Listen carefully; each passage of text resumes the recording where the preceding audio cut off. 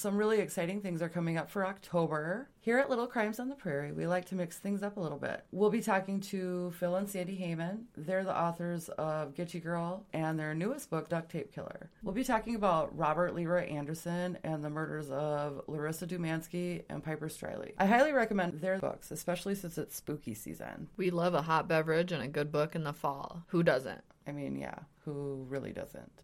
We'll also be sharing some bonus episodes and exclusive content on Patreon. Help us help others. This month and next month, we're trying to raise funds and volunteers to coordinate another search for Eugene Prinz in the area where he disappeared. And also hope to hear from anyone willing to volunteer their time to help look for someone. We're looking for volunteers and any resources in helping find Eugene. We'd appreciate you reaching out. We'll also be talking about some good old-fashioned Midwest mysteries. We love Halloween, all things paranormal, unexplained, and just plain odd. Remember the time that we were Paul Bunyan and Babe the Blue Ox? That picture's still on the fridge at the office. Aww. It's still up there. You're so cute. What did we win? Third place? Something. Yeah, we should have won, though. It was pretty good. I think it was pretty good. We're working on our new Little Prairie Tales episodes. These are listener-submitted stories, and I love hearing stories from people about the experiences they've had, and I can't wait to share them. If you have one, feel free to reach out to us on Facebook, Twitter, email me, any of that. You should be able to find my info. We're not too hard to find. We're kind of all over the place, so I've gotten a few already, and you guys are friggin' amazing. Like, you're damn talented, and keep that shit up. I appreciate that about you. Follow us on Facebook or Twitter and subscribe wherever you listen to podcasts. Check us out on Patreon if you're interested in supporting our projects and exclusive bonus content. We're aiming to try to provide helpful information and resources to the issues that may have impacted our personal lives as well as the lives of so many others. So we hope to see you over there. Warning. This episode contains graphic language and descriptions of the crime scene discovery, detailed descriptions of the autopsy, toxicology, lab reports, and crime scene photos. Some listeners may find this episode disturbing, and if you do not want to hear these types of things, I encourage you to just read the show notes on our website. Listener discretion is advised. The upper Midwest is often considered a flyover or pass-through area of the country, although the United States Census claims that about 68 million people call this area home. The vast openness and low population can bring comfort to some and hell to others. 48% of homicides in the Midwest go unsolved. I'm Christy. I'm Serena. And this is Little Crimes on the Prairie.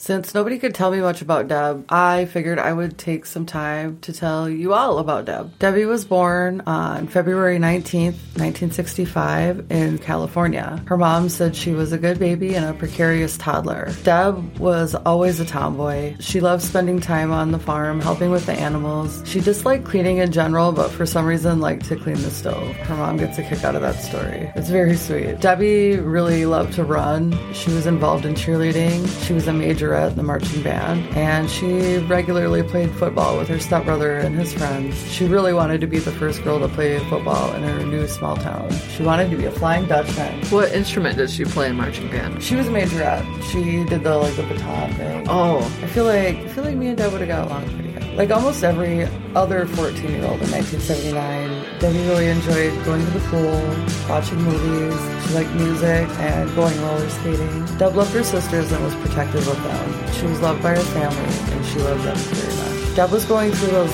difficult teenage years that make us all cringe with the memories of the absolutely unbearable awkwardness, the incredibly ridiculous ideas that seemed pretty great at the time, all of the emotions we had no control over, and the teenage angst that caused us to nearly eye-roll into a different dimension. I'm pretty sure Edgerton just wasn't ready for Deb, but I don't think it occurred to her she ought to be bothered by that. She was just too busy trying to find out who she was, and unfortunately that's where it ended for her. Deb's family never got to be her soft spot to land during the struggles that come with those awkward teenage years. They never got to watch her learn to embrace who she discovered inside herself or celebrate her successes. No, we don't get to tell those stories. Not in a way that wasn't tragic or taken away from everyone. I did get to interview Deb's sister, mom, and nephew just this week. So, what did you hear growing up about I said, I didn't hear a whole lot. I think somewhat more recently I asked you a few questions, but other than that, I mean, she was kind of just a picture on the asshole not because they didn't make a point to talk about her, but I also never really asked any questions because I didn't know. Yeah, you didn't want to upset anybody. Yeah, exactly. And I didn't want to step on any toes, so as a kid, you are a Midwestern guy. Yeah, and as a kid, I never would have had the guts to ask. And then, like I said, somewhat more recently, I asked my mom, and then now once you kind of came in the picture, Grandma filled me in a little bit. Well, and the thing of it is we never talked about it really even because we didn't know what to say. It's like in the past, nobody has, from what Mom and I knew, it was like we could only deal with Pipestone County Sheriff, and they weren't going to tell us anything, so we were dead in the water. We had no idea where to go from there. Yeah. We just thought, if they're not going to help us, who's going to help us? Nobody cares. Right. So we didn't know what to do. We didn't know where to go. And that's one memory that I do have of, the three of us, Deb and Rick and I, is that Deb and Rick were both so athletic, and I was the chubby one that couldn't do a darn thing. You were the lady. I was not athletic. I was not thin. I was not fit. I remember when we still lived in California, you'd walk out our front door and you'd turn to your right to take 2 or 3 steps down. It was a cement, stoop or whatever. And those two would go hauling ass out of that front door, and they would flip off of that into our front yard. And I'd get up to it and be like, down the steps. I go, it's like, that was my life, living in the shadows of both of these athletes that, well, I was as wide as I was tall when I was that age. She's just like, her and Rick were both just trim and fit and muscular, and not me. What do you think about the information that we found in the autopsy? Like I said, basically knowing that she did not overdose, so she did not do this to herself, which I had an incline all along my whole life, but, I guess reading it in there kind of solidified that was not the case, and I know that's what a lot of people want to believe. I think it makes it easier for them to sweep it under the rug. Well, she was a rebel. She overdosed. She's tried to commit suicide before, so they say. I don't know that that's true even. I don't have any... Do you have any recollection of Deb attempting suicide in the past? Never. And she and I shared a room. You would think that I would see something. We were only 18 months apart. It's not like she was 17 and I was 12 and she was going out and I was staying home, which kind of was, because again, I was the fat little nerd, but you're so cute. But really, you're a fat nerd. But really, you would think that I would have noticed something. Yeah, no, I never noticed a thing. Debbie was a runner and always wanted Tammy to run with her, and Tammy would do that. Deb's dream was always to become a lab personnel and work at a lab. She thought that'd be so much fun, drawing blood. She talked about that. But I never ever remember seeing, you for sure would have seen signs of, she and I would change clothes, get ready for bed, do whatever in the same room. You would certainly think I would see some sort of markings on her. And Deb didn't wear long sleeves all the time. Then she would wear long sleeves. She never did that. Yeah. Moving forward, what do we want to see? I want to see what Dr. Chapman has to say. And I think, I want to see what's in that black binder. Mm-hmm. And I think that if Dr. Chapman's willing to help us, him and his team, that's going to be the key. Is whatever's in that black binder that he was holding so close to him. Right. Especially as her family, why can't you see what's in the black binder? Or whatever means necessary to get that done is probably our next route.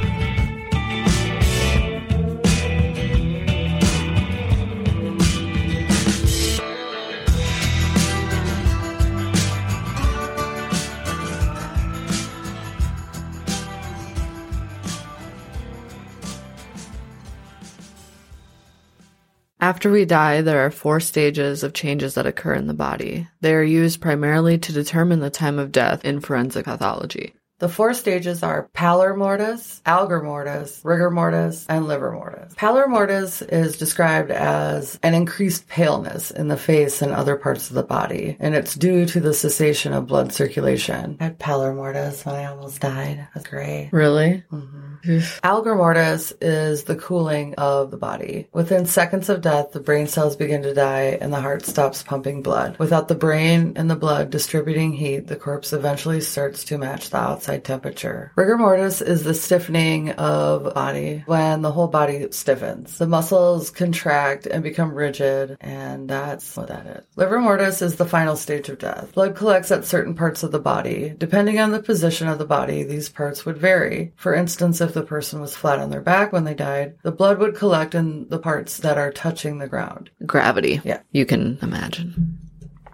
Lividity starts with the skin, and that's where the blood has settled and developed a bright red color. After a few hours, the color changes from red to bluish purple. That can take about 6 to 8 hours. The coroner's report was written by Dr. Christensen. It will be a little bit graphic. We're just going to give you like a little trigger warning. Listener's discretion. We're going to keep it as relevant as possible without including anything that's unnecessary. Serena, do you know the difference between a coroner and a medical examiner? I do not. Well, so a coroner is an elected official. A coroner doesn't have to be a doctor. A coroner can be like a nurse or EMT, or in some places just somebody to show up and say, yes, they are dead. Like, they have their functions. They do, they sign the death certificate and whatnot. If there needs to be an autopsy done, they usually contact a medical examiner. And sometimes there'll be like a state medical examiner. There'll be like a county. So like a coroner examiner would determine then if the death is suspicious.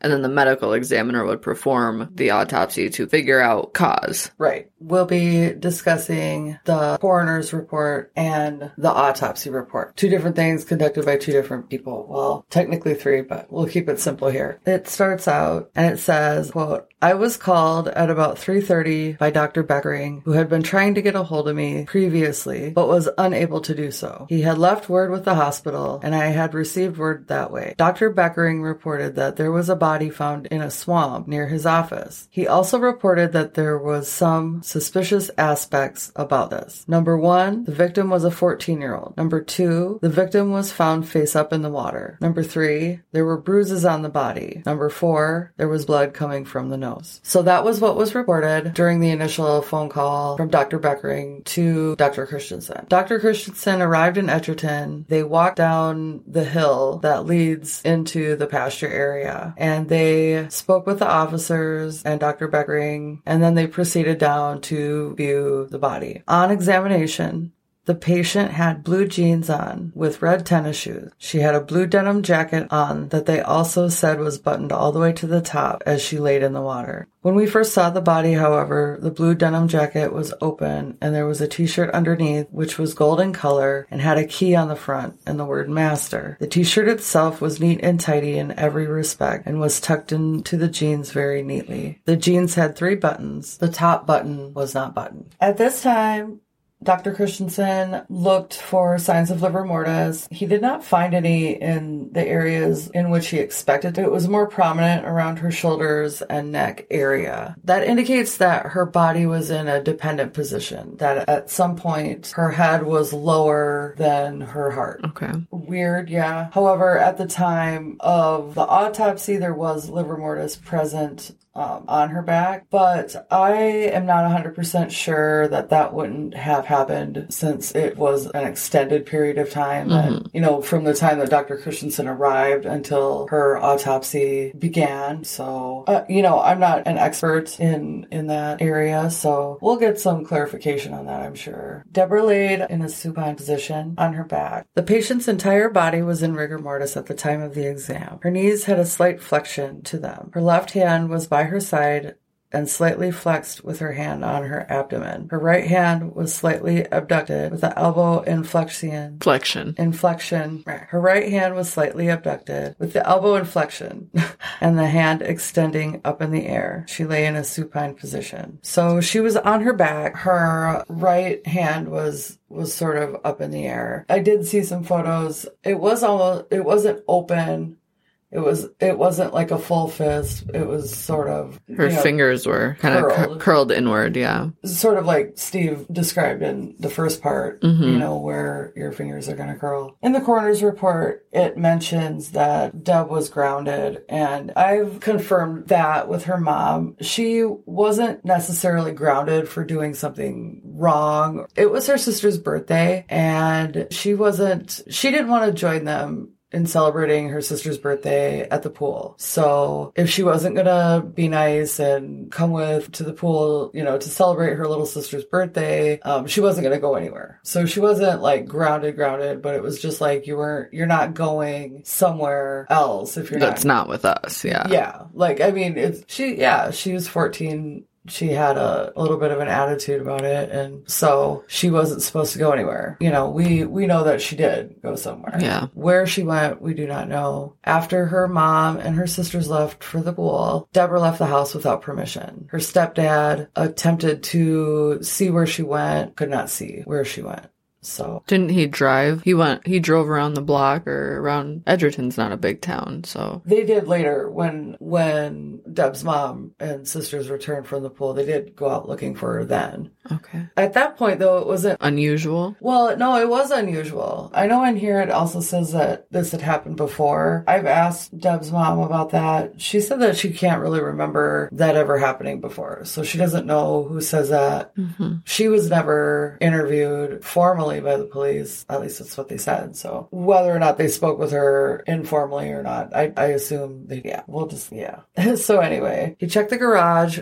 Deb's bike was still there. He went outside. He looked on the street, did not see her, checked with the neighbors. She was not there either. So he called the pool to inform his wife that Deb took off. When she returned, they went and looked for her. They drove around. Eventually, they did notify law enforcement. From my understanding, it was mostly because her just blatant disrespect for the rules. I don't know. I don't feel like there was a huge sense of urgency initially. When they contacted law enforcement, it was more, she just needs to come home because, this sort of behavior isn't going to be tolerated. Like, we're not playing with you. Right. So, my mom would have not tolerated any of that bullshit. Well, I mean, I guess she did. I don't know.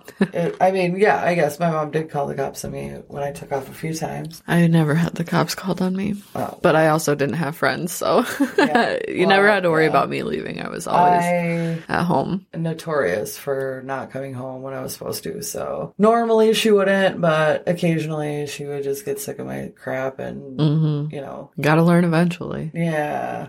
Some of us, I guess. After 7 p.m., Deb was removed and brought to Walt's funeral home. So it's interesting to note that after Deb was taken to the funeral home, Dr. Christensen and some other people, I'm not 100% sure who witnessed this. Dr. Christensen crossed the shallow swamp to the other side, so to the east side of that little channel there. I'll have a map up on the blog here when I get everything updated. You'll be able to kind of see what we're talking about. We're going to take a short break. I'm going to introduce you to a few podcasts that I've really been enjoying lately. We're not sponsored by anybody, but we could always change that. Feel free to contact us if you're interested in sponsoring our show and reaching a widespread, diverse audience. Are you looking for a new adventure? Did you ever want to visit the city where all your nightmares reside? Well, you're in luck. Join us, your tour guides, Christine and Jen, to visit Nopeville, where you will be personally escorted on an all-inclusive trip through the city and see all possibilities of terror and fright. You'll see all sorts of things on your tours, including, but definitely not limited to, the paranormal, true crime, the supernatural, and more. If you're into all that and enjoy a little dark humor, book your tour today and nope right along with us. Check us out on our website at nopevillepodcast.com to see where you can listen to Nopeville today. Do you often find that you need a distraction from everyday life? Do you like true crime, conspiracy theories, paranormal stories, and other weird, dark tales? Well, tune in and turn up Weird Distractions Podcast, where we, your hosts, Christy and Alex, bring you a weird distraction to help you get through the work week. Every Sunday morning, you can find our show on Apple Podcasts, Anchor, Spotify, Good Pods, and more. So, grab a snack, get comfy, and make sure to lock those doors. Need a distraction? We got you.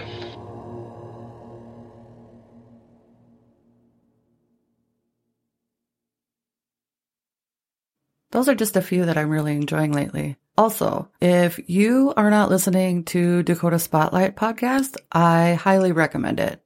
James Wolner does an amazing job telling a story that seems awfully familiar, kind of like what happened with Deb's story and what propelled me to do this. It's pretty interesting to know that I have a kindred spirit just north across the prairie. Hope you guys enjoy his work as much as I do. Thanks a lot, James. Now, back to our story.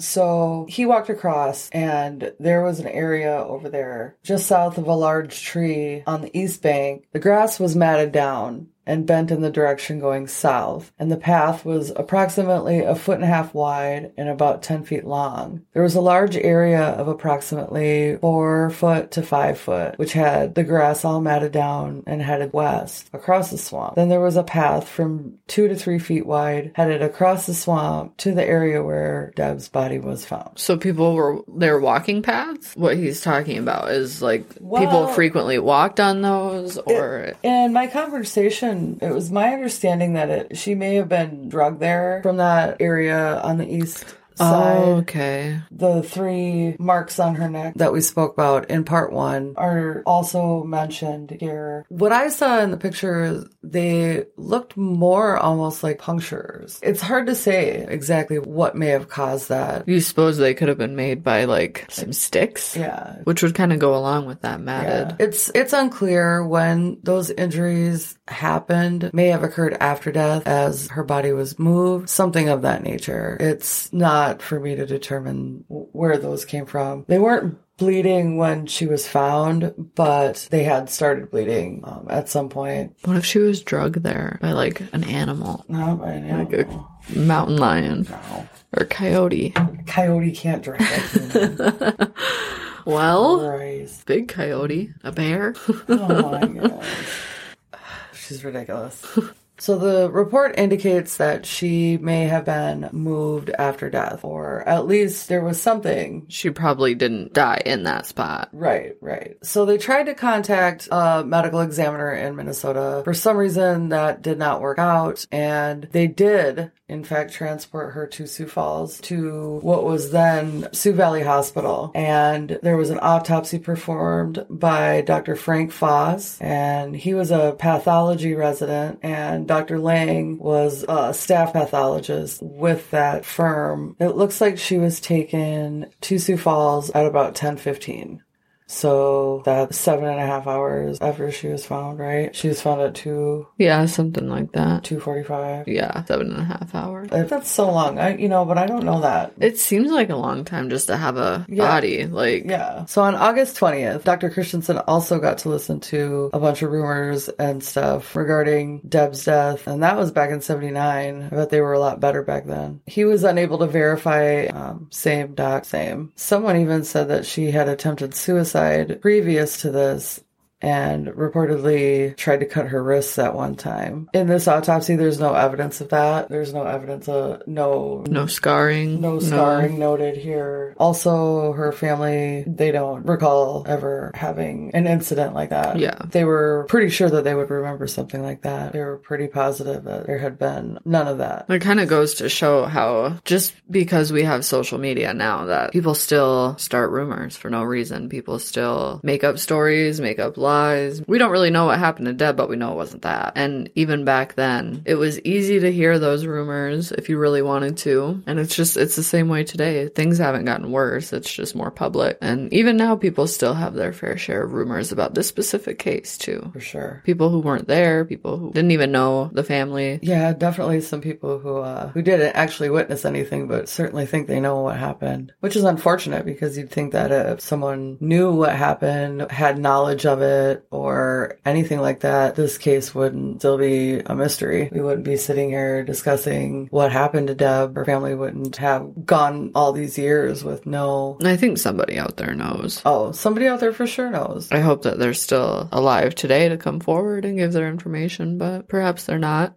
Yeah. So there was some prescription medication, 2 prescription medications found in Deb's system, and that was what are reported to be therapeutic levels of phenobarbital and mepробamate. When I looked both of them up, phenobarbital can be used for seizures. It also has qualities of a sedative. Mepробamate, from my understanding, was for anxiety, so it was not in an overdose range at all. The final report written by Dr. Christensen was dated 1/8/1980. It says the cause of death is consistent with asphyxiation. There's a couple notes here. The first one is that the first note says that Deborah had phenobarbital and mepробamate in her blood in therapeutic or lower range, but not in overdose range. Number 2 says the possibility of other street drugs cannot be totally ruled out. 3, rigor mortis of the victim's right arm and both legs when found, along with other physical evidence at the scene, indicate that she was moved at least several hours after the time of death.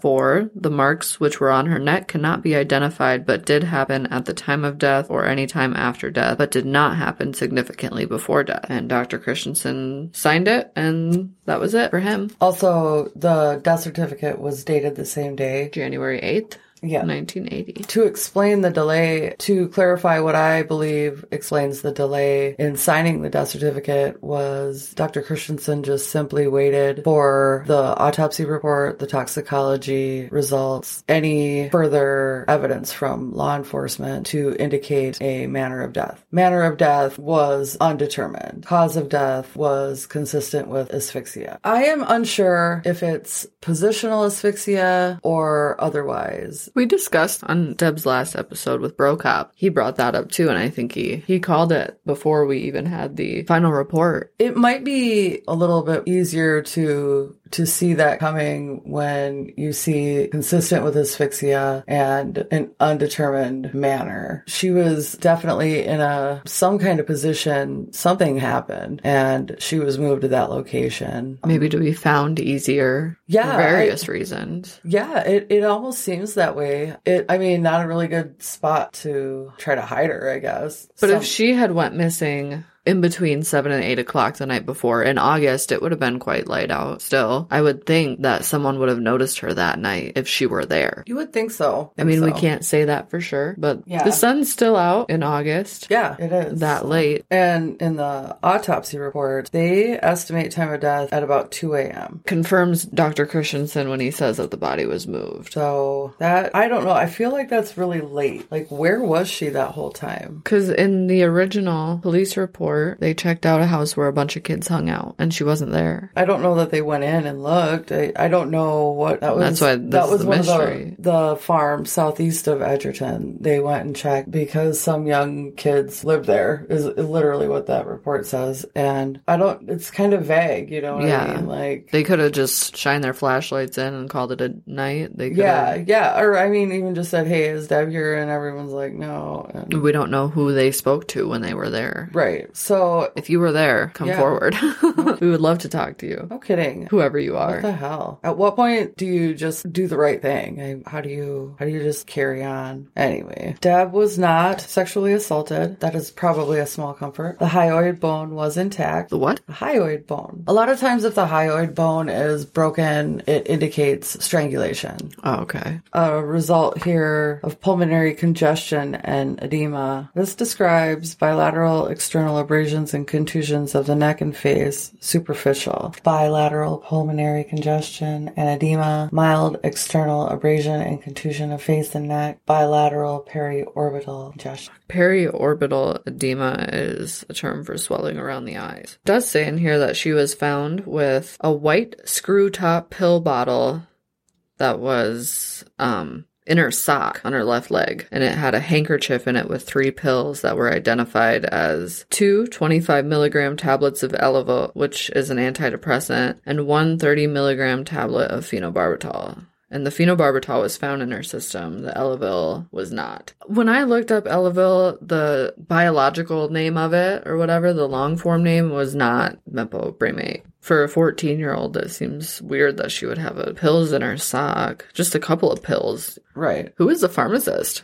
Back then, was there only one? That's what I want to know. I mean, I'd like to be able to confirm if those medications were hers. I haven't been able to confirm that yet. It doesn't say on here if there was a name on that pill bottle. So if there was, it was left out. Or it could have just been a completely blank, empty pill bottle. A pink frothy foam is found to be exuding from the mouth. Yeah, she did have foam in her mouth. Three fairly well-defined purple-blue ecchymosis on the anterior portion of the neck. 1 by 1 centimeter, 1 by 0.7 centimeter, 0.8 by 0.5 centimeter. They're all different. Well, they're the same size, basically. Also present are 2 red-brown apparent superficial abrasions having ill-defined margins. Abrasions. Shoulders and chest. I think a lot of that was attributed to the moving of her body. The abdomen is flat with a single needle mark being present in the midline 3 centimeters below the lower sternal border. It is otherwise normal. Is that like a birthmark? No, I'm guessing that's where Dr. Christensen actually took fluid from her heart for the testing for toxicology purposes. So the lower half of her body is symmetrical, no evidence of injury. Upper extremities are normal except for the presence of a single 5 millimeter superficial laceration located on her right index finger. Just a scrape. Cut her finger. Superficial is a small amount of apparent brown dirt is present beneath the fingernails bilaterally, which all that totally makes sense being where she was found. Right. Also, no other drugs were present in her system, just those prescription drugs. Although they didn't test for marijuana that I see. It's not really that big of a deal. And it does say right here that blood samples via intracardiac puncture were performed locally in Pipestone, so that's where that needle mark come from. There was no alcohol in her system. Yeah, so it doesn't sound like she was highly intoxicated on anything.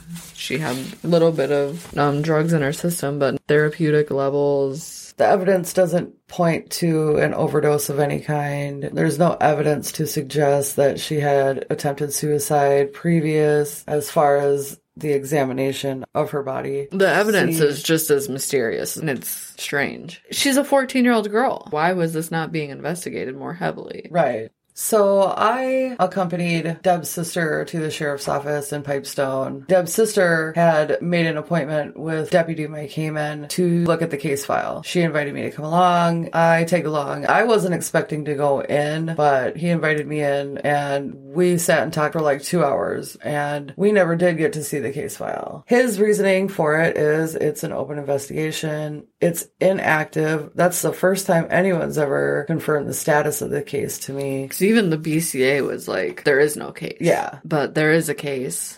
Yeah, and it's open? It's open and inactive. So it was a bit frustrating that even with the lack of activity for all these years, he still wasn't willing to allow the family. It's been 41 years. I think they can see it. I'm not sure what they're protecting because it's certainly not. And if it's inactive, you'd think what you'd want to do is get people to see it and put their input in it because... I mean, you would think. There's been nothing. They don't like that. They don't... Honestly, and I'm not saying that it's not true, but we're armchair detectives. They don't put any credibility or any sort of reliability into resources and a different perspective than they may have. And that's fine. I guess I didn't really expect to be a detective or anything because I'm not. But to get what you went there for would have been nice. I don't know why he made it sound like she was going to get to see the case file. Like, I don't know why he wasted all of our time. And as a matter of fact, we could have just saved the time and money and both stayed home. It was not anything that we didn't already know that we learned from him.